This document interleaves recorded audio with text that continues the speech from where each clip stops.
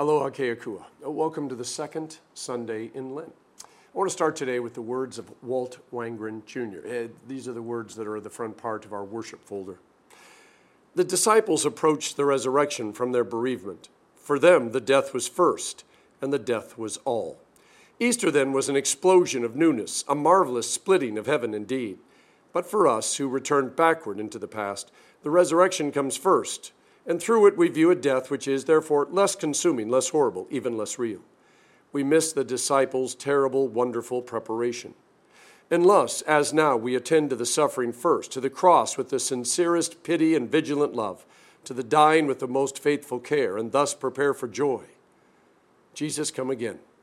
You need never suffer again. That was done once and for all. But come and remind me of the suffering, so that I recall and regain the pure joy of your rising after all. Amen. We're going to spend some time with Jesus, and we do, I know, every week. But this week, we're going to take a look at what Jesus is talking about when he says, I've got to go to the cross. But on the other side, you're fully going to understand everything. Well, we don't fully always understand everything, but we do understand it far better because we know that he had to die. And as a result, our sins are forgiven. And now we're reconnected as a family with God. And the most important words are that God loves us. And when we get to the other side of the resurrection, now comes the question, what are we going to do with this new life? We don't need to be afraid of dying anymore. And so we need to figure out what that means and live life to the fullest. We make our beginning this day as we do every day of our lives in the name of the Father and of the Son and of the Holy Spirit. Amen. The 86th Psalm. Hear, O Lord, and answer me, for I am poor and needy. Guard my life, for I am devoted to you. You are my God. Save your servant who trusts in you. Have mercy on me, O Lord, for I call to you all day long. Bring joy to your servant, for to you, O Lord, I lift up my soul. You are forgiving and good, O Lord, abounding in love to all who call on you. Hear my prayer, O Lord. Listen to my cry for mercy. In the day of trouble, I will call to you, for you will answer me. Among the gods there is none like you, O Lord. No deeds can compare with yours. All the nations you have made will come and worship before you, O Lord. They will bring glory to your name, for you are great and do marvelous deeds. You alone are God. Teach me your way, O Lord, and I will walk in your truth. Give me an undivided heart, that I may fear your name. I will praise you, O Lord my God, with all my heart. I will glorify your name forever. For great is your love toward me. You have delivered me from the depths of the grave. The arrogant are attacking me, O God. A band of ruthless men seek my life, men without regard for you. But you, O Lord, are a compassionate and gracious God, slow to anger and abounding in love and faithfulness. Turn to me and have mercy on me. Grant your strength to your servant and save the son of your maidservant. Give me a sign of your goodness, that my enemies may see it and be put to shame. For you, O Lord, have helped me and comforted me. This is the word of our Lord. If we say we have no sin, we deceive ourselves, and the truth is not in us. But if we confess our sins, God, who is faithful and just, will forgive our sins and cleanse us from all unrighteousness.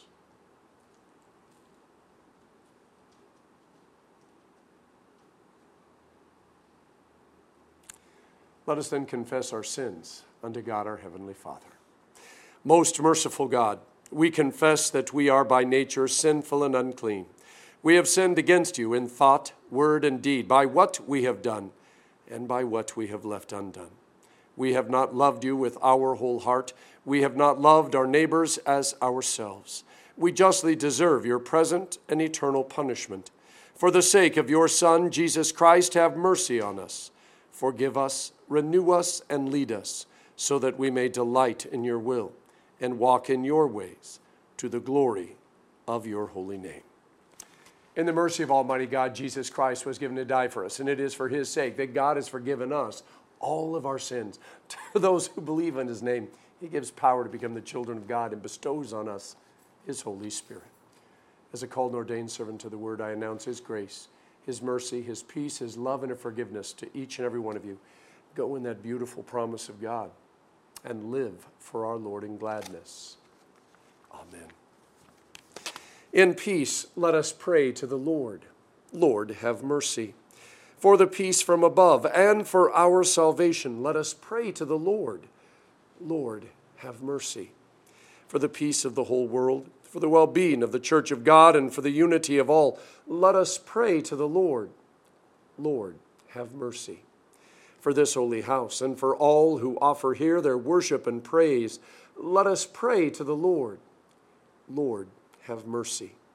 Help, save, comfort, and defend us, gracious Lord. Amen. The Lord be with you. Let us pray. Heavenly Father, teach us how to live. Teach us that we not only don't need to be afraid of sin, but because of Jesus, we also do not be afraid of death. Instill within us a life that is overflowing, a life that is, lived because of the resurrection and the promise of eternal life in heaven with you. Allow all fears to be cast aside. Perfect love casts out fear. And so we pray that you would teach us to love you with all of our heart and mind and soul and strength. And until we are able to do that, encourage us and strengthen us, even as we love you with only part of our heart and soul and mind and strength. All of this we pray in the powerful and precious name of Jesus, who lives and reigns with you, Father, and the Holy Spirit, one God, now and forever. Amen. Let's hear from God's holy word. The Old Testament lesson for this, the second Sunday in Lent, is from Genesis 12th chapter, beginning at the first verse. The Lord said to Abram, "Go out from your land, your relatives, and your father's house, to the land that I will show you. I will make you into a great nation. I will bless you. I will make your name great, and you will be a blessing. I will bless those who bless you, and I will curse those who treat you with contempt. And all the peoples on earth will be blessed through you." So Abram went as the Lord had told him, and Lot went with him. Abram was 75 years old when he left Haran. He took his wife Sarai, his nephew Lot, all the possessions they had accumulated, and all the people he had acquired in Haran, and they set out for the land of Canaan.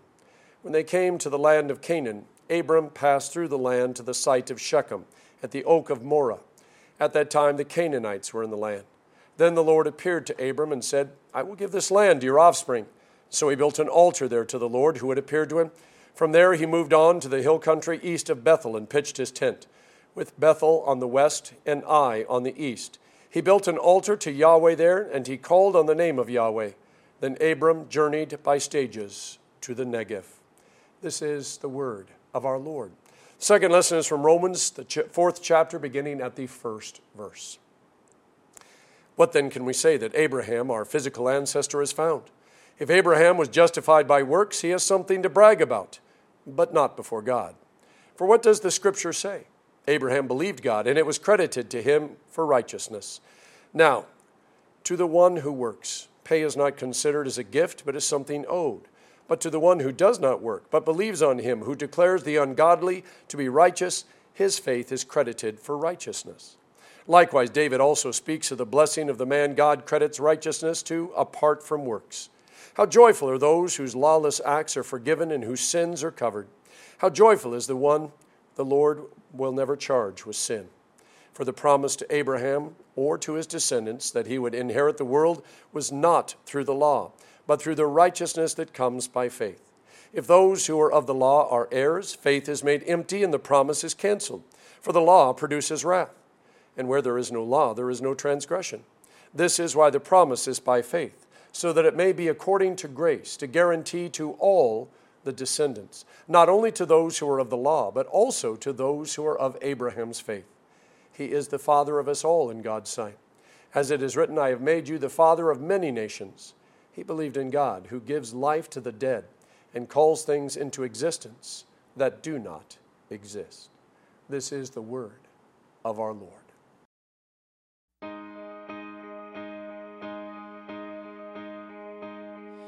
You might be the wife waiting up at night. You might be the man struggling to provide, feeling like it's hopeless.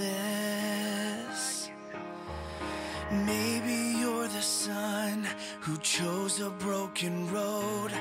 Maybe you're the girl thinking you'll end up alone. Praying, God, can you hear me? Oh God, are you listening? Am I more than flesh and bone? Am I really something beautiful? Yeah, I wanna believe that I'm not just some wandering soul that you don't see and you don't know. Yeah, I wanna believe. Jesus, help me believe that I am someone worth dying for.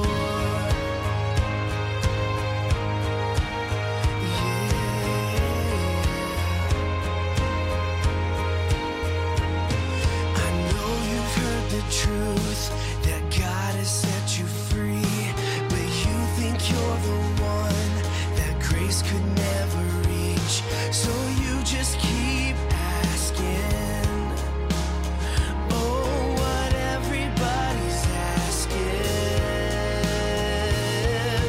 Am I more than flesh and bone? Am I really something beautiful? Yeah, I wanna believe that I'm not just some wandering soul that you don't see and you don't know.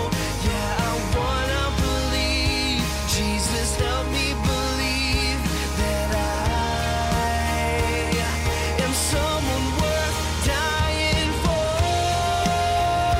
You're worth it. You can't earn it. Yeah, the cross has proven that you're sacred and blameless. Your life has purpose.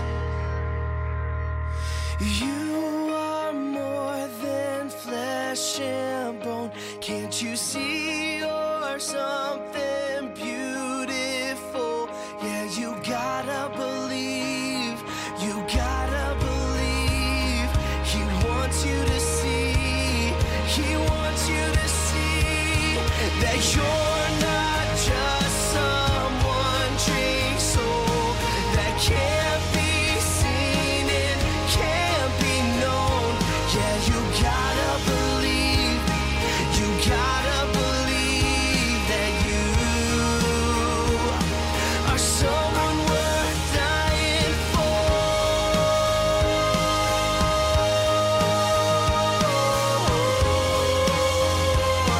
You're someone worth dying for.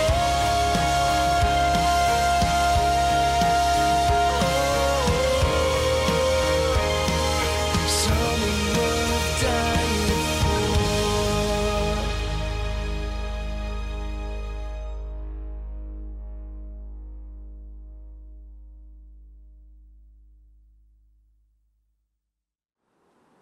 Holy Gospel is from St. John, 3rd chapter, beginning at the 1st verse. There was a man from the Pharisees named Nicodemus, a ruler of the Jews. Now this man came to him at night and said, Rabbi, we know that you have come from God as a teacher, for no one could perform these signs that you do, unless God were with him. Jesus replied, I assure you, unless someone is born again, he cannot see the kingdom of God. Nicodemus asked him, but how can one be born when he is old? Can he enter into his mother's womb a second time and get reborn? Jesus answered, I assure you, unless someone is born of water and the Spirit, he cannot enter the kingdom of God. Whatever is born of the flesh is flesh, and whatever is born of the Spirit is spirit. Do not be amazed that I told you that you must be born again. The wind blows where it pleases, and you hear its sound, but you don't know where it comes from or where it is going. So it is with everyone born of the Spirit. How can these things be? Asked Nicodemus.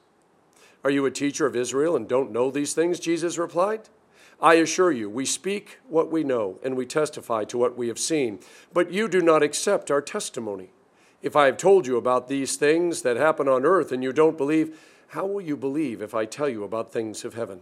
No one has ascended into heaven except the one who descended from heaven.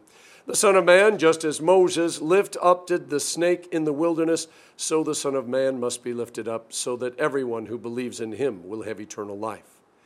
For God so loved the world in this way. He gave his one and only Son, so that everyone who believes in him will not perish, but have eternal life. For God did not send his Son into the world that he might condemn the world, but that the world might be saved through him. This is the gospel of our Lord. Hi, boys and girls. Welcome to our children's message for this second Sunday of Lent. We're walking in the path of Jesus to the cross as we get closer to Good Friday and to the joy of Easter. Do you see our next set of footprints? They're right here on the bottom of the altar. And we're going to meet another character from the Bible here. Last week we met Adam and Eve at the tree. Today we meet Abraham at the altar. Abraham was a friend of God. And God made him some really, really big promises. He said that Abram's family would be as big as a nation. He said that the whole world would be blessed through him, that he would be the father of many and have a huge family. What amazing big promises. And when God made those promises to Abraham, Abraham built an altar. Maybe it was like this one here in our sanctuary. He built an altar because he wanted to remember God's promises and he wanted to remember his friendship with God. Let's see what Abraham might have said from our Friends with God Story Bible. I think there's something really interesting about God's promises. They often come when we least expect it. Just when everything seems hopeless, God comes through with a promise to take care of us. That's what friends do. I should know because people call me friend of God. God is your friend too. Pay attention to God's word and hear his many promises to you. The biggest one of all is that God will always love you. Have you ever made a promise to someone? What was it? Was it easy or hard to keep? When God makes a promise, he always keeps it. When we come to our altar, boys and girls, we can remember God's promises and his friendship too. Every other Sunday here in person, we share a meal, the Lord's Supper. We receive God's body and blood, bread and wine for the forgiveness of our sins. And we celebrate that we're friends with God. We're a part of his family. He loves us, and our sins are forgiven. We meet Abraham at the altar. He made an altar to remember God's promises. And when we come to our altar, we can remember God's promises too. Let's pray. Lord, teach us to journey with you. In Jesus' name, amen. 6:17 a.m. That's Hawaii Standard Time. That's when the sun will rise on April 9th, which happens to be Easter Sunday this year. In 2024, it's going to be 6:24 a.m. It'll be 6:08 a.m. in 2025, 6:28 a.m. in 2027. Earliest possible day for Ash Wednesday happens to be February 4th. Last possible date is March 10th. Why? Because the date for Easter follows the Passover, which begins on the 15th day of Nisan and ends on the 21st day. The month of Nisan on the Jewish calendar comes from Exodus 12. This is where God told Moses, this month is to be the beginning of months for you. It is the first month of your year. Nisan is also the first month of the season of Aviv, which translate as barley ripening. We just call it spring. And all those dates, all of them are set according to the lunar calendar, which is why the date for Ash Wednesday and Easter change. So if we actually want to have a real sunrise service on Easter, we're going to have it on a different day and at a different time every single year.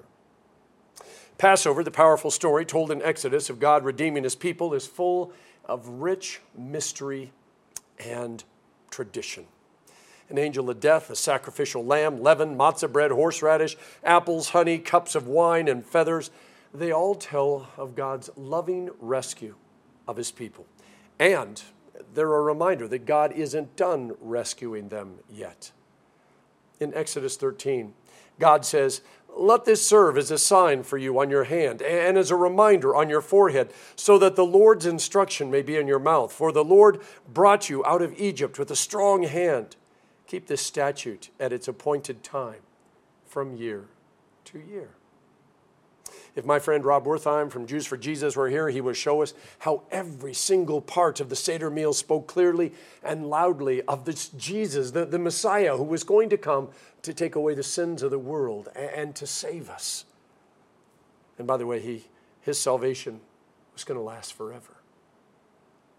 You're not going to find the word Lent in the Bible, but you are going to find a lot of places where God's people would sing, pray, think, and talk for either 40 days or 40 years.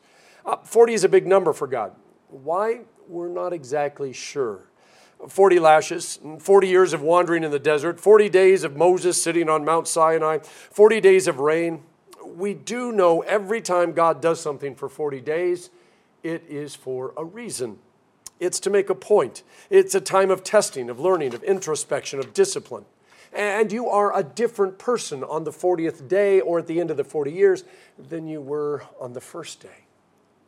We started Lent with ashes on our forehead and a holy meal of bread and wine in our stomachs.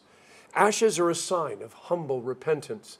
We find ashes, by the way, among other places, in Jonah 3, Job 42, Daniel 9, verse 3, 2 Samuel 1, Matthew 11, Luke 10. Ashes to ashes, dust to dust. From dust we came, and to dust we shall return, the pastor says at funerals. One of the last words spoken before the body, the casket, is lowered into the ground. It's a reminder of the one thing that we all have in common. We are all going to die. But for those of us gathered around the cross and the empty tomb, the pastor adds, but not without the sure and the certain hope of the resurrection from the dead that we have through Christ Jesus, our Lord. Last week I said that Lent proclaims that we do not need to be afraid of sin because of Jesus. This week, Lent proclaims that we do not need to be afraid of death because of Jesus. The ashes declare we are sinners in desperate need of salvation, a confession that our sin is not only against our neighbors, but ultimately and finally against God. The ashes proclaim that without God, we are spiritually dead, no matter how alive we may feel, no matter how old we may be. The ashes serve as a tangible reminder of our failure to love God as much as He loves us. And it is those last words that give us hope. No matter how sinful and dead and obstinate and rebellious we may be, God does love us. At the Council of Nicaea, the same one where we got the Nicene Creed, they also decreed that Easter would be celebrated on the first Sunday after the first full moon of the spring equinox. They kept it perfectly aligned with Passover. Unlike Christmas, where we really aren't sure about the exact date because all we have is a celestial event to try to figure it out, if we knew what year Jesus was crucified, we would know the exact date of the first Good Friday and Easter Sunday. Now, most historians and theologians narrow the possible years down to 27 through 30 AD, which would mean that if it was in those years, then Easter would have been either April 9th, March 29th, April 17th, or April 6th. Now, it might surprise you, given today's focus, that Christmas wasn't such a big thing for the first 300 years of the church. In fact, Christmas wasn't even celebrated. First recorded Christmas worship service comes in 336 AD. Now think about that. That's literally 300 years after Jesus went back to heaven. In those days, birthdays were rarely noted or celebrated. The mortality rate among children was just far too great. But people dying, that was a whole different matter. Everybody knew those dates. Here's where we go down the rabbit hole a little ways. Have you ever walked through a cemetery? Every time that I am honored to do a funeral, either at Punch Bowl or State Veterans Cemetery, I always take time after the service to walk among the graves, giving thanks for those who paid the ultimate price for my freedom and for this nation. You know, when I look at their tombstones, most of them have two dates: the day the person was born and the day the person died. There are a few that only have one date, and far too many that don't have any dates and just say unknown. It's a peculiar thing that we are so confined by those dates on our headstone. I don't know who the first person was to put a name and a date on one, but I do know that it wasn't until the 1600s that headstones became popular among common people like me. Before that, it was just the rich and the powerful, and they used to make these huge places. I mean, it was amazing to see some of these. So what do you think we are trying to say when we put our birth date and our death date on the headstone? If you study the early church, and by the way, the best way to do that is to read the book of Acts and, of course, the letters of Peter and Paul, you discover when Jesus rose from the dead, it was a really big deal. So much so the Christian church changed the official day of worship from Saturday to Sunday. Now, Saturday was the day that was established at the creation of the world. It was the Sabbath. You know, remember the Sabbath to keep it holy? But now they moved it to Sunday, which is the first day of the week, because that's the day that Jesus rose from the dead. The symbolism here is rich. From the last day of the week to the first day of the week, we're worshiping because we've got a whole new life in front of us. Now, if you have tried to do the math for Lent and counted beyond 40 days, don't worry, your math is still good. It's because Sundays are about resurrection and celebration in life, even during Lent. So Lent is 40 days plus 5 Sundays. And the Sundays are many Easters, which is why if one of us slips up and sings or says the A word, or we get a smile on our face during a joke in the sermon, or we find our toes tapping to the music, it's okay. Jesus' tombstone, you see, has 3 dates. It has a birth date, it has a death date, and then it has a resurrected from the dead date, because he's not dead anymore. And Jesus said if we believe in him, we'll also have 3 dates on our tombstone as well. And that's what gives us the ability to look past Lent and say, yeah, we know we need to think seriously about this, but we know Easter's coming. Sunday worship celebrates the Easter resurrection every week. It probably wouldn't be a bad idea if the pastor's first words were, hey, we don't have to be afraid of death anymore because of Jesus. I need that to soak in for a minute. I know that none of us are in a hurry to die, but often we get so caught up in trying not to die that we forget how to live. There's a lot more to life than just not dying. For the first 100 years of the church's existence, there were a lot more not Christians than Christians. And in spite of the persecution and martyrdom that many Christians were enduring, the church was growing. And I don't just mean a little. I mean the church was really growing. Why? Because the only real thing the church can offer people is Jesus. But along with Jesus, you get eternal life and heaven and forgiveness and hope and love and peace and a whole bunch of other things. Yeah. So even though the only thing we have to offer is Jesus, it really is a big deal. We might use coffee or youth ministry or potlucks or music or air conditioning to get you in the door, but that's only so that we can introduce you to Jesus. Nothing else we offer, nothing else we have can make an eternal difference in your life. I might be able to stop your stomach from growling by giving you a donut, or let you sing your favorite hymn, or go for a hike, or go on a double-decker bus ride through Honolulu City Lights after a meal at Spaghetti Factory. All of those are great, but they're not going to help you solve the whole dying thing, which is why Jesus is so important. Back in the early years of the church, Easter was when people got baptized. We might have a sunrise service, but it was nothing compared to theirs. They spent 40 days getting ready to be baptized. The pastor went through the Bible, and he made sure that they all understand everything about the life and the love and the story of Jesus. And then they would get together on the Holy Saturday between Good Friday and Easter. They would spend the whole day and night together as a community, praying and worshiping. And then, right before the sunrise, they would all step into the water. And the pastor would speak those words, I baptize you in the name of the Father, the Son, and the Holy Spirit. And as they came out of the water, the first thing they would see would be the sun rising in all of its glory. Then they would come out and they would be covered head to toe with olive oil, which would seal them with the Holy Spirit. And the pastor would make the sign of the cross on their forehead and on their heart. It's why our baptismal font, the big banner over it, says, Child of God, you have been marked with the cross of Christ forever. You have been sealed by the Holy Spirit. Now, in 325 AD, Constantine legalized Christianity. Now, before long, there were as many Christians as not Christians. Churches were built. They couldn't wait until Easter because there were just too many people that wanted to be baptized. Lent was no longer about getting ready for baptism. It was now just focused on getting ready for Easter. And it became a lot more somber because they started thinking about Jesus' suffering and death. And churches, by the way, they began to compete. Who could suffer the most? Who could give up the most? Who could look the most pitiful? They obviously skipped over the gospel where Jesus said, whenever you fast, don't be sad-faced like the hypocrites, for they make their faces unattractive, so their fasting is obvious to people. I assure you, they've got to their reward, but when you fast, put oil on your head and wash your face so that you don't show your fasting to people, but only to your heavenly Father. Martin Luther saw baptism as a sacrament, a holy promise of God connected with an earthly element, which in this case happens to be water. And it declares God's power and love, and it brings forgiveness to his people. He said, whenever you wash your face, remember your baptism. It became a daily dying and rising with Christ. And if you were fortunate, as you washed your face, maybe if you get up really early, when you finished washing your face, you were able to look out the window and see the sunrise. In the 12th chapter of John, there's this amazing verse.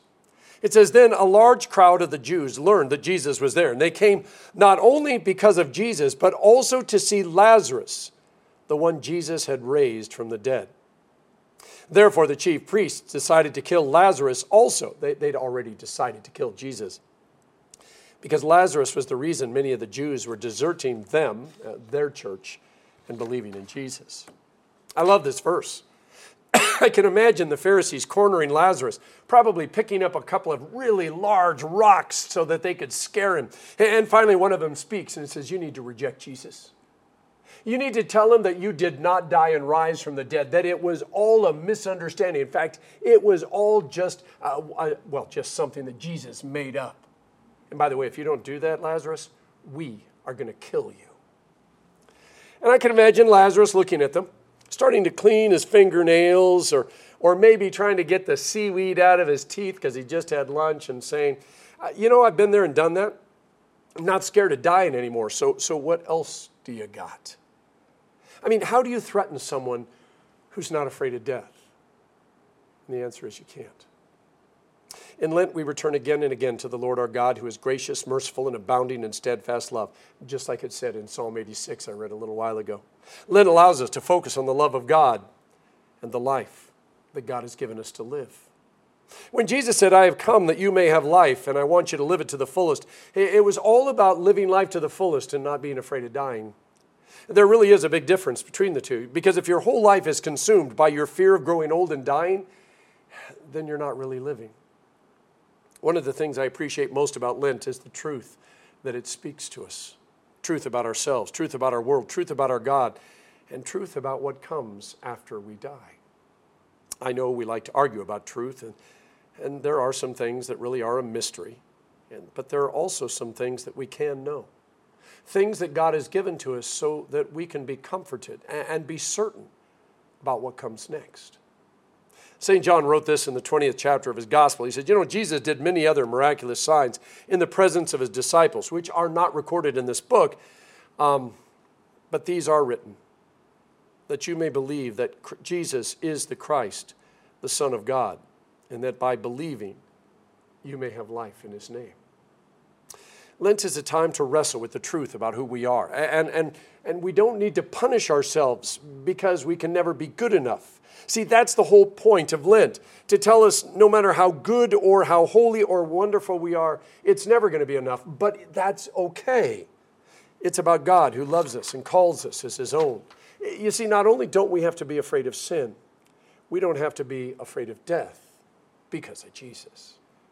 The journey of Lent says this: we are embedded through baptism into Christ himself and into this community of faith and into the church of all times and all places and all ages and all eternity.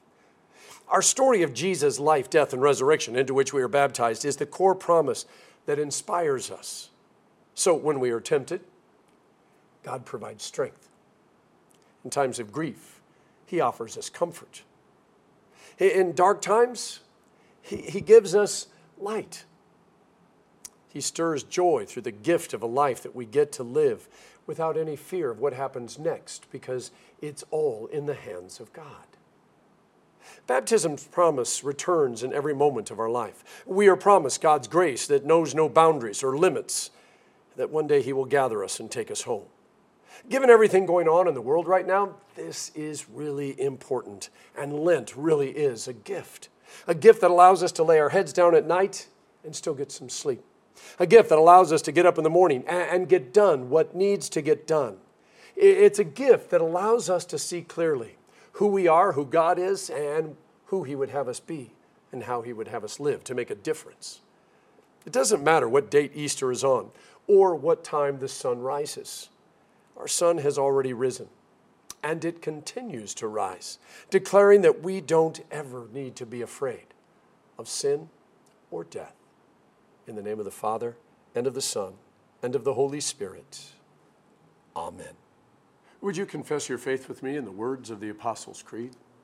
I believe in God the Father Almighty, maker of heaven and earth, and in Jesus Christ, his only Son, our Lord, who was conceived by the Holy Spirit, born of the Virgin Mary, suffered under Pontius Pilate, was crucified, died, and was buried.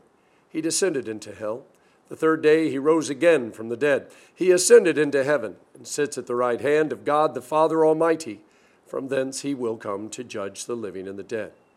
I believe in the Holy Spirit, the holy Christian church, the communion of saints, the forgiveness of sins, the resurrection of the body, and the life everlasting.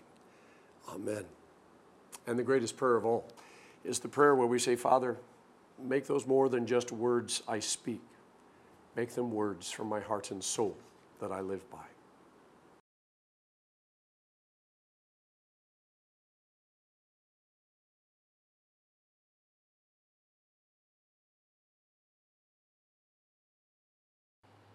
Welcome to our first Sunday of the month connection point, where we share our calendar of events for a new month. We're in March.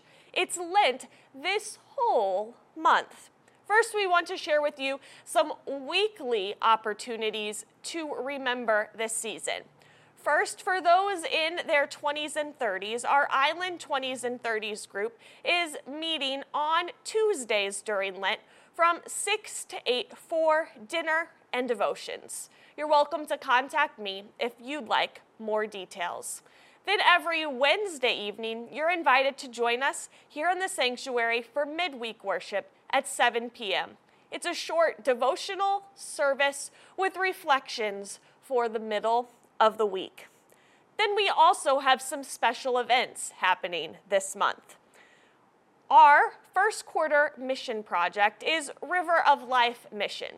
This year, it's our goal to connect each of our quarterly mission projects with a service opportunity.